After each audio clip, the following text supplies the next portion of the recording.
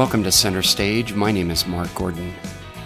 Doug Hemphill has been making movies sound sweet since he worked as a mix recordist on Apocalypse Now. Later, he would receive an Academy Award for Best Sound for The Last of the Mohicans and Dune, Part 1. In 2013, Hemphill received a nomination for Best Achievement in Sound Mixing for The Life of Pi. A few days before the Academy Awards, he called me on the show to discuss working on The Life of Pi and other films. Stay tuned as we go center stage with Doug Hemphill, the man behind the sound.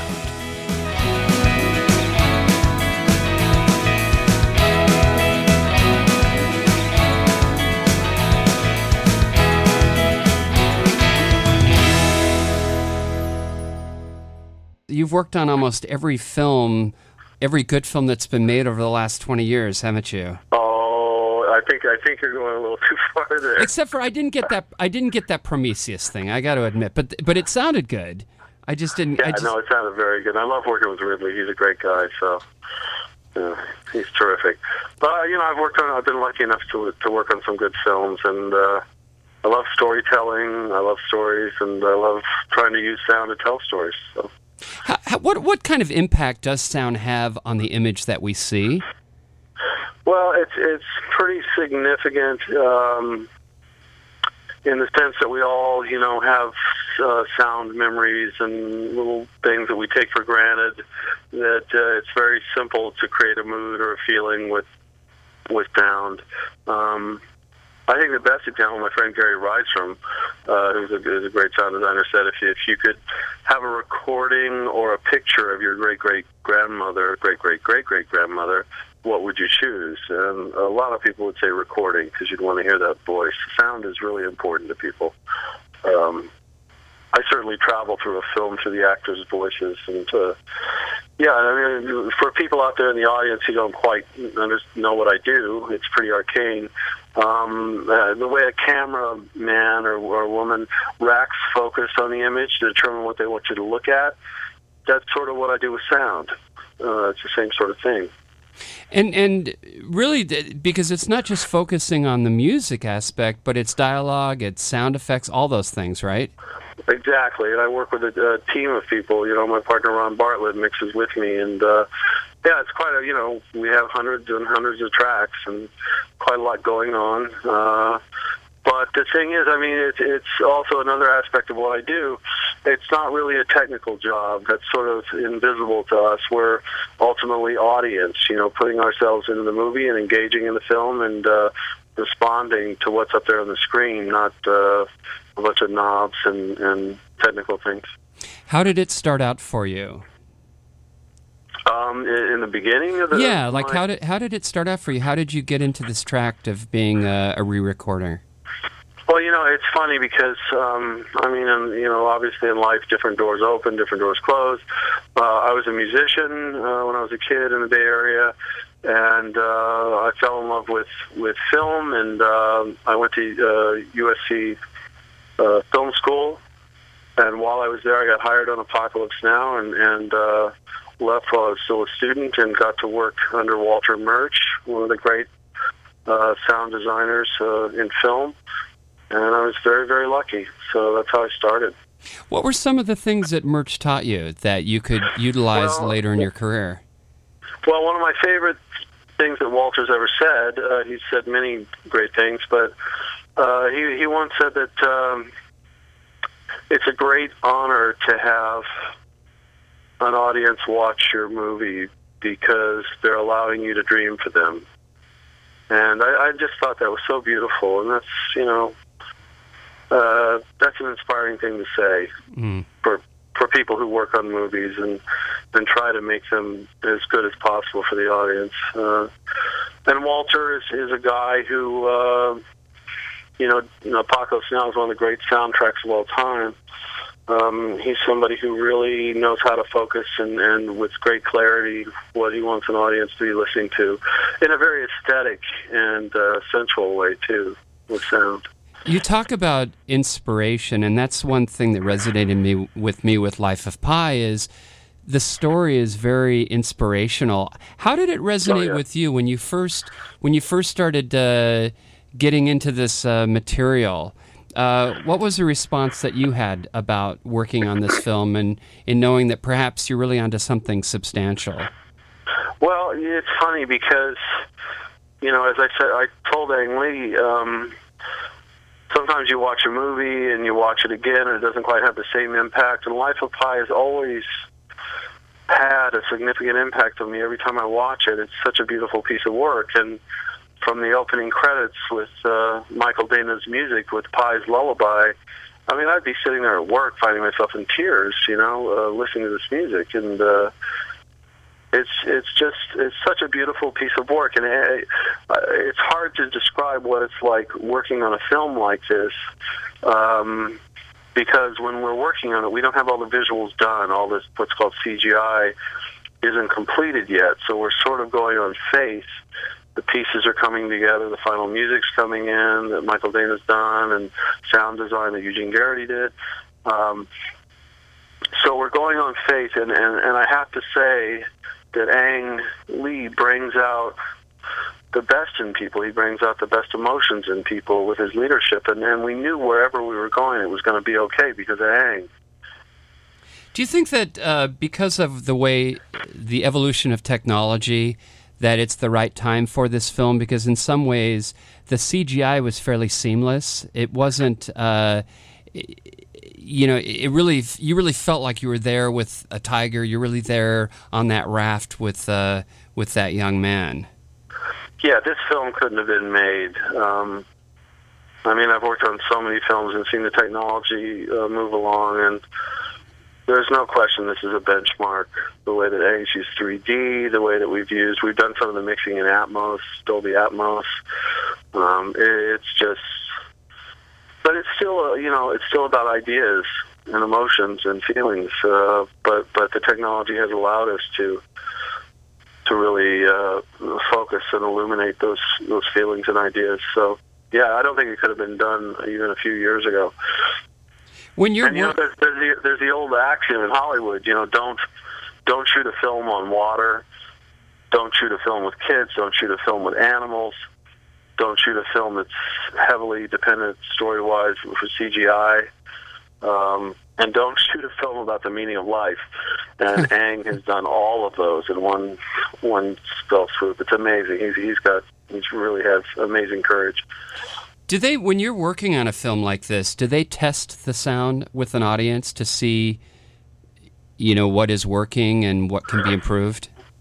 Well, it's funny because when we started on the mix of Life of Pi, we did a little temp mix, and we'd have friends and family screening on the Fox lot. And then we were tasked with making the New York premiere, which was considered another temporary mix, so to speak, that would open the film at the New York Film Festival. And we were all, working with Ang's leadership and on instinct and kind of racing towards this premiere. And, they showed it in New York, and Ang came back and said, well, this is really it. I'm happy. That's it. I don't want to reinvent the wheel. What we did through inspiration and very quickly was very, very good. So now you've been nominated several times and won an Oscar for sound with The Last of the Mohicans. What is the criteria for being nominated, and then ultimately what pushes a film over to a victory for an Oscar? I don't know, but when you find out, let me know.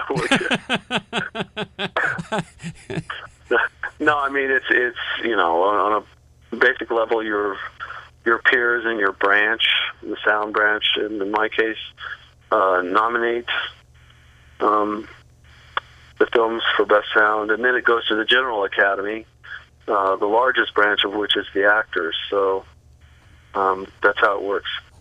What kind of challenges went into working on this film? And I'm sure that each film presents a specific challenge. What were some of the challenges with Life of Pi? Well, I think primarily keeping it very simple. And if it wasn't telling the story or making the film better, it didn't belong in the soundtrack of the movie. I think that was the biggest challenge, and hopefully a challenge that we met.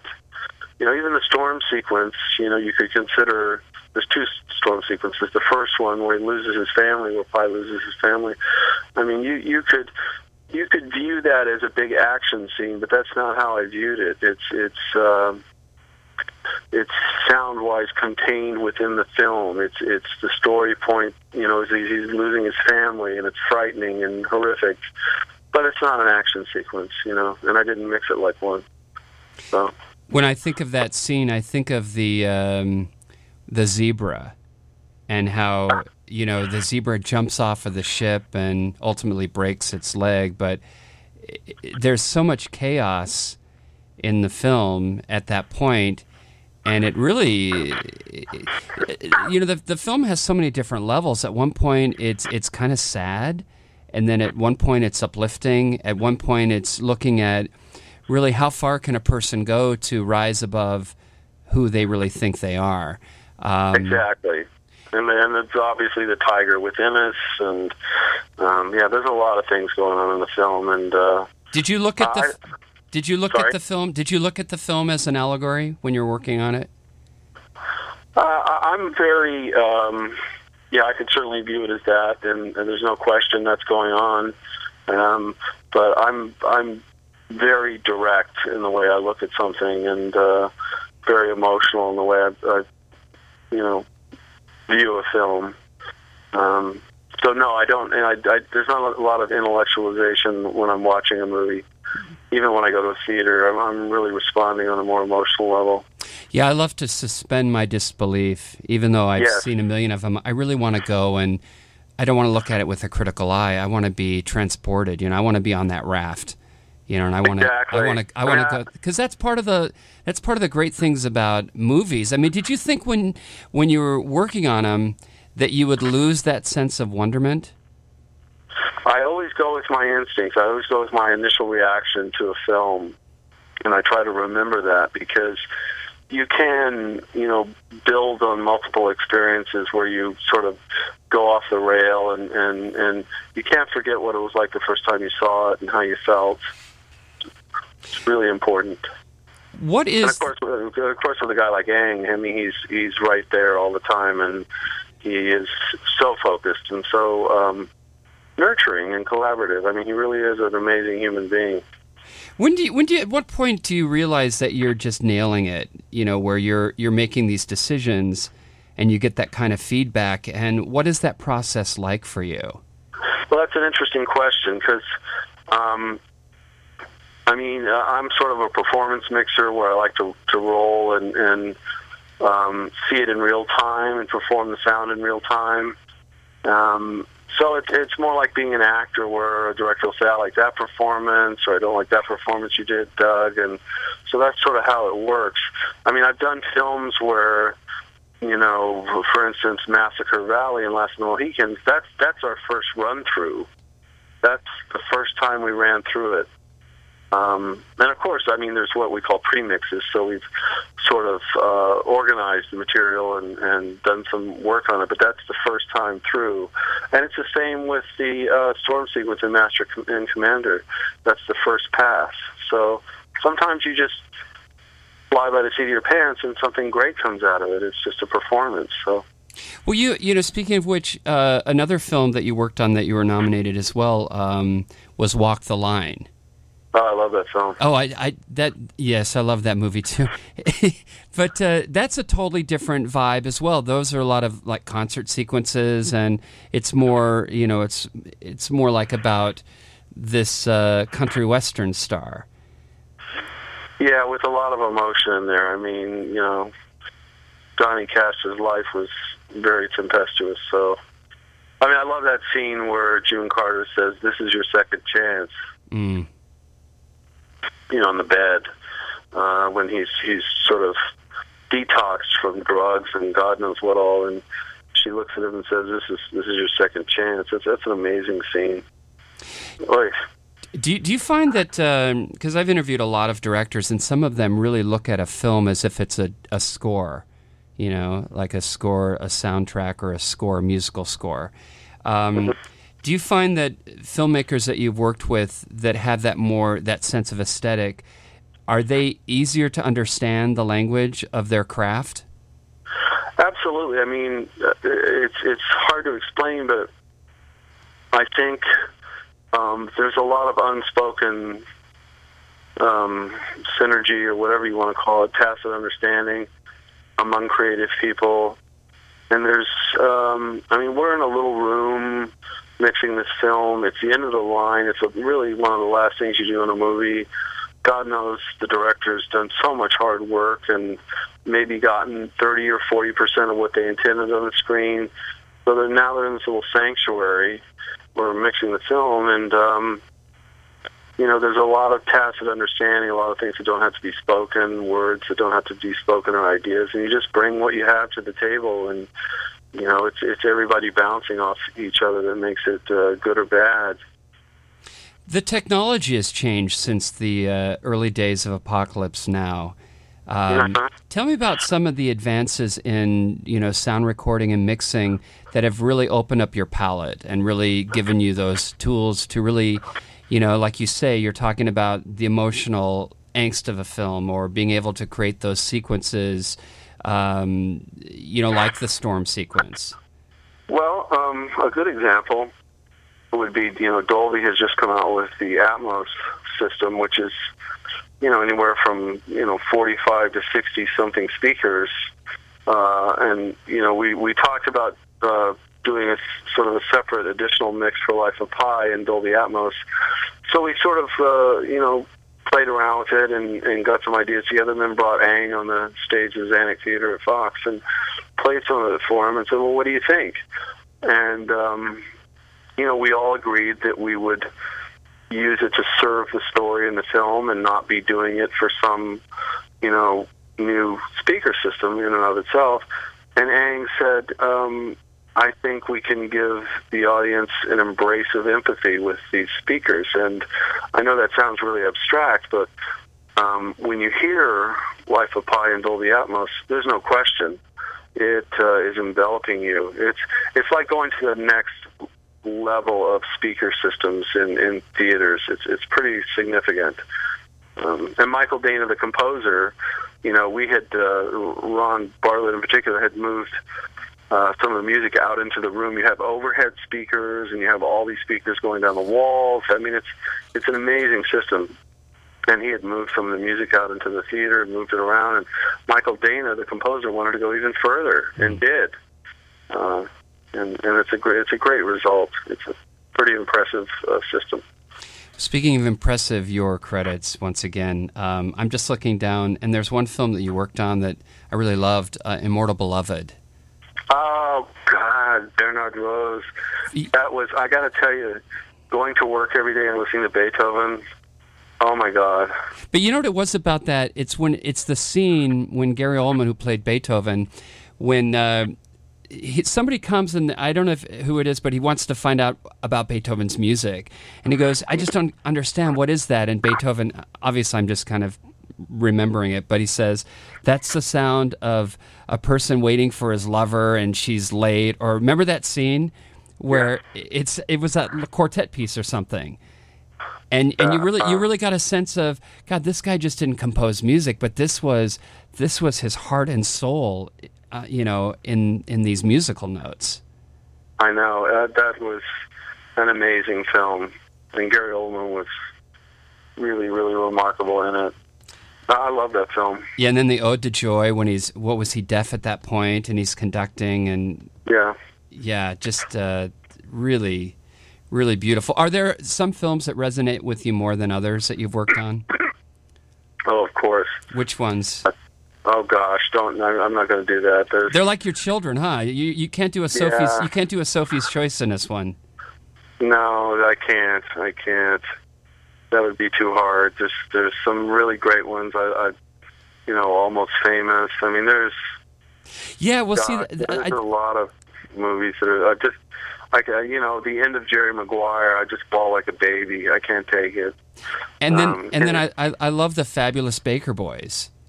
Oh, I love that film. I just showed my son that film, and It's so beautiful. Steve Kloves, great writer, great director. And there was something that I just love the kind of the simplicity of that movie and that relationship. It was really this love triangle, where you have the brothers, and then you've got this woman that comes on, and just how I just love the dynamics of that, and then also kind of the style. I just love the style of that film. Yeah, and Gruesom's music, oh my gosh, it's just gorgeous. What constitutes success for you, Doug? It's about the social aspects of mixing a movie. I mean, that's what it's all about. Whether the film is successful or that, I hope that every film is successful. I mean, but it's about being in a social environment with people, with a small number of people on the stage, and really sharing creativity with people and ideas, and being collaborative and open. It's pretty amazing. It's a great job. Have the scores and the recordings become more expansive as based on the film and as we've moved forward with technology? No, I don't think so. And I mean, Michael Dane is a good example of that. His score is so beautiful and eloquent, and yet so simple. He got it down to exactly what he needed to do to tell the story with the music. It's amazing. He did a beautiful job, and he won a Golden Globe for it. So. No, he's quite the composer. I mean, I think that Pi's theme is just very haunting. So Pi's Lullaby, oh my God, it's such a beautiful piece of music. Well, now when you approach a film, like Life of Pi, how many tracks do you have to sort through? I mean, is it, because I think you talked a little earlier, it's like you're an editor and you have all these hours of footage and you have to pick and choose what you're going to use. The sound designer Eugene Garrity, who has worked with Aang, I think going back to the Ice Storm, right? I think he goes back that far. He'll sort of put together tracks and do a lot of really beautiful work. So as I'm mixing his material and whatnot, I'm just sort of balancing and finding the right focus and levels to play things at to make the story work. So it takes a village, let me tell you. About how long does it take for you to, how long did you work on Life of Pi? Gee whiz, I would say 8 weeks, maybe. Wow. Whereas when I was on the mix of Apocalypse, I was in the machine room, which was a sort of technical job. I worked on that for a year. Now, did you, when you were working on Apocalypse Now, what kind of feedback did you get from Coppola? Well, that was, that was above my pay grade. That was Walter and Mark Berger and Richard Beggs were the mixers. They were the mixers. Yeah. I felt I was working for Francis for his company, American Zoetrope, and it was really wonderful. I mean, I can't tell you what it felt like to be a film student working, at Francis Coppola's place. And I mean, he was so inclusive. If you had a party at his house, all the employees would be invited, and Christmas would come around, you get a basket of his wine or whatever. He was a great guy. I love that Coppola Zinfandel. Well, believe me, back then the wine wasn't that good. Now, it must be pretty exciting as really a person that loves cinema, because you've worked on a lot of films that have really had a lot to say with the cultural landscape in American cinema. I mean, Blade Runner, and what a great score that was. A couple of months ago, they did a re-release where this guy went and he re-recorded all the tracks of Blade Runner, which was amazing. It was a soundtrack. I think it's like the 20th or 50th anniversary, something like that, of the soundtrack. Well, we did obviously, there's economics involved here. We did the final whatever re-release of Blade Runner for Ridley. I think it was a couple of years ago. Yeah. And there was, we were dealing with original mixes from the early 80s, which was a much different time technology-wise. And there were 3 different mixes, I think. There was a mix done in England, there was a mix for the New Art Theater, and I don't know what that was. And then there was a mix that was done for a later release through Skywalker Sound. So we took those 3 mixes, and I mean, part of our goal with Blade Runner was to keep the original sort of, naivete of the track intact. Not to reinvent the wheel, because it really is. You're just doing a restoration. You're not reinventing the wheel, and it's really important to remember that sometimes on films, that part of what made it great might have been, the rawness of the track or whatever. Mm-hmm. What about you? It's like Touch of Evil is, an incredibly kind of rough track, with loops and ADR and the same wind sound, but you wouldn't want to change that because it's part of the charm of the movie. Now, with once again, you're saying don't make a film on water, don't make a film with animals and kids or whatever you said earlier, and you've got that, because really part of the soundtrack is the ocean. Because, right. So that must present a challenge in itself based on doing something like The Dark Knight, which, now you're talking about more explosions, that type of thing. Well, it's funny because on The Dark Knight, I did a temp mix, and I was booked, so I couldn't do the final mix. I was on Tropic Thunder. But Chris, the director, Chris Nolan, I came in and I said, well, Chris, when do I get to see the film? And he said, well, I'm not going to show you the film. I said, well, what do you mean? How can I do this temp mix if I haven't seen the movie? And he said, I want to see you respond to it as you watch it. And I said, all right, game on. And we had the best time. We had the most fun doing this 6-day temp mix on Dark Knight. It was a blast. So is that kind of a common thing to do a temp mix? Because I know that composers will do temp tracks. But then I also hear that sometimes a temp track can be like they get caught into temp death, Oh yeah. So what? Oh yeah, I've worked on films where, the temp track of music, because you're choosing. It depends on how you do it. If you're just pulling from every great music you've ever written, you can do a temp music track that is unmatchable. You can't. There's no way a composer can match that. So yeah, that can be very difficult. You have to be careful about that. You worked on this other film that I thought was a lot of fun, The Cabin in the Woods. Mm-hmm. Tell me about your experience with that one. I thought that was really a clever film, the way they did it. No, that's a great mashup. Well, it's weird because Drew Goddard is a terrific guy. He's an amazing person.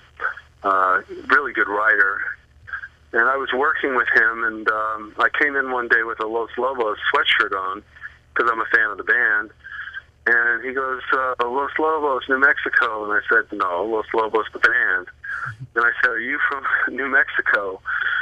And he said, yeah, and I said, where are you from? Because I love New Mexico. He said, Los Alamos. And I said, well, wait a minute.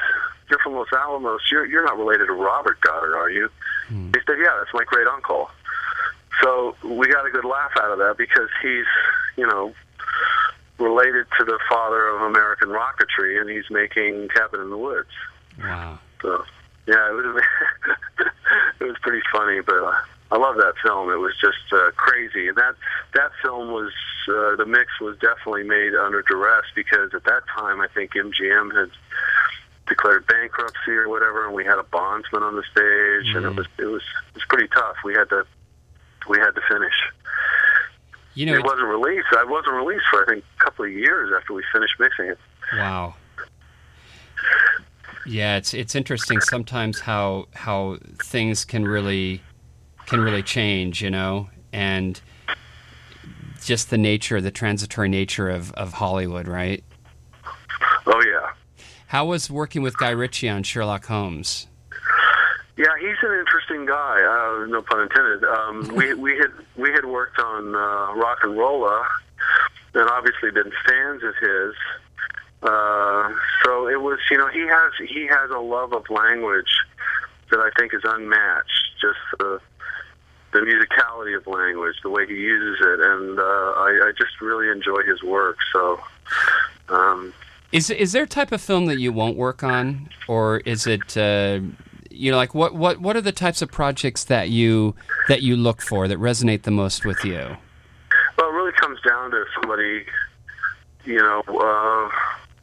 wants to be collaborative. If somebody wants to, have me put myself into the film and bring what I can to the table. And I say that, again, like an actor giving performances. It doesn't mean they're going to like everything I do, but it just means they want me to bring what I have to the film. If somebody doesn't want that, there's no point in me being there. Right. Well, the nice thing about your body of work, you just don't do horror film. You really do a cross-section of genres. That's pretty cool for you, isn't it? Yeah, it's called making a living. Well, and also, too, when so you're working on a film like Tropic Thunder, that film was hysterical. I mean, those must be a lot of fun to do those kinds of films, or do you kind of, once you kind of get into it? That was fantastic. I mean, working with Ben Stiller, he's such a great guy. He really was just very open to what we wanted to do, and we wanted to use sounds that there's a funny thing we told him about. I don't know if you know the Bel Air sequence in Apocalypse where the little footbridge blows up, with a guy running across it and they rocket it and it blows up. Oh, right, sure. Yeah, and Walter Murch put some bowling pins in there. It's just a great sound. You'd have to listen to it to hear it, but they're definitely there. And we told Ben about that because he loves film. He's such a scholar when it comes to film. He's a total Trekkie and loves Star Trek. And we told him about the bowling pins, and he just was really into that, so he wanted us to put some bowling pins in front of the expo. So, yeah, we had so much fun on that film. Well, there was a series that he did, I think it was on Fox, that was, I just thought it was really, really a lot of fun, and it was a lot of parodies on films, but I think it only ran a season. But I think it was just a little too hip for television, Yeah, he was that film. We just laughed so hard on it. It was just amazing. So, are you excited about Oscars coming up?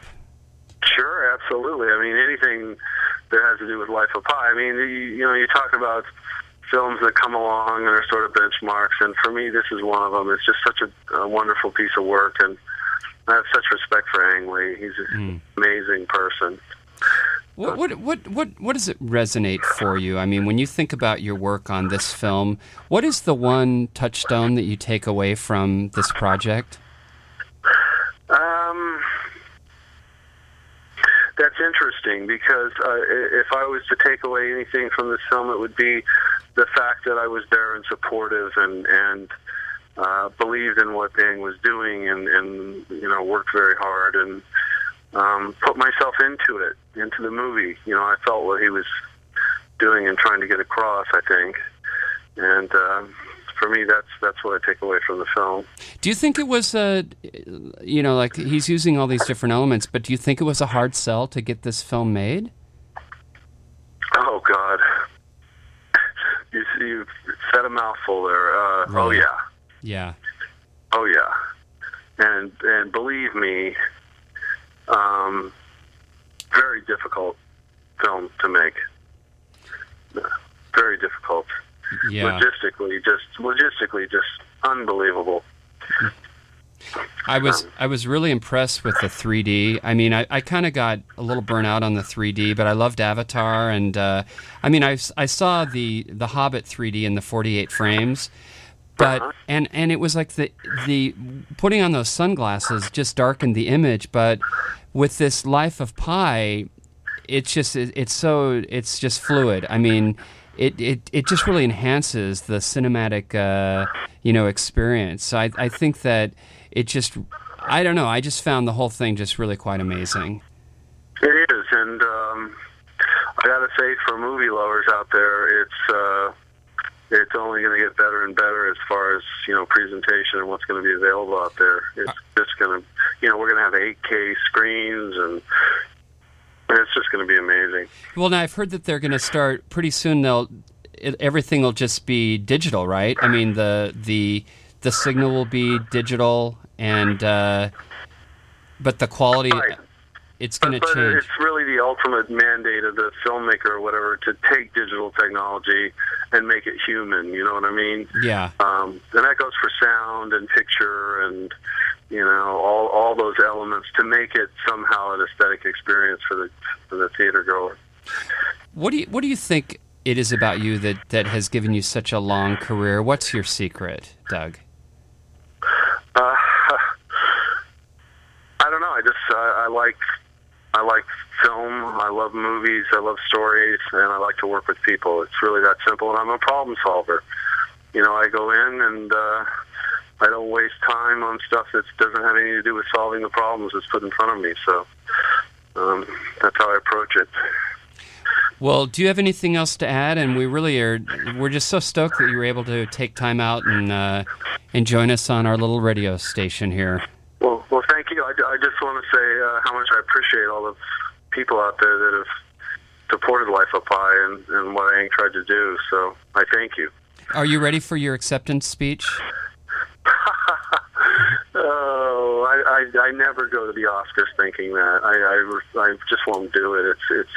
It's too much of a setup. You really have to go to those award shows and just take joy in the people who do win and their happiness. And you can't go there thinking you're going to win at all. It's just really not a good approach.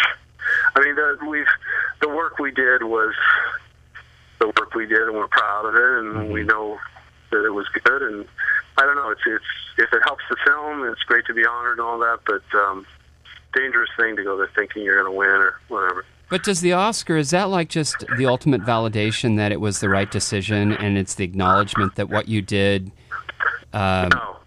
not? I mean, all due respect, Ang Lee telling me that I did a great job was the validation that means the most to me. My peers, my friends, the people that got into the lifeboat with Ang and did this, that means the most to me, really. And I'm not trying to take away from being nominated. I think it's great. It's wonderful, and it means a lot to me. But you just get really close to people in a film like this, and what they think and feel means the most to me. If you would like more information about Doug Hemphill, visit imdb.com. Until next time, this is Mark Gordon, and I'll see you center stage. Hello, this is Homer Simpson. Whenever I want to know what's going on in the entertainment world, I listen to Center Stage with Mark Gordon.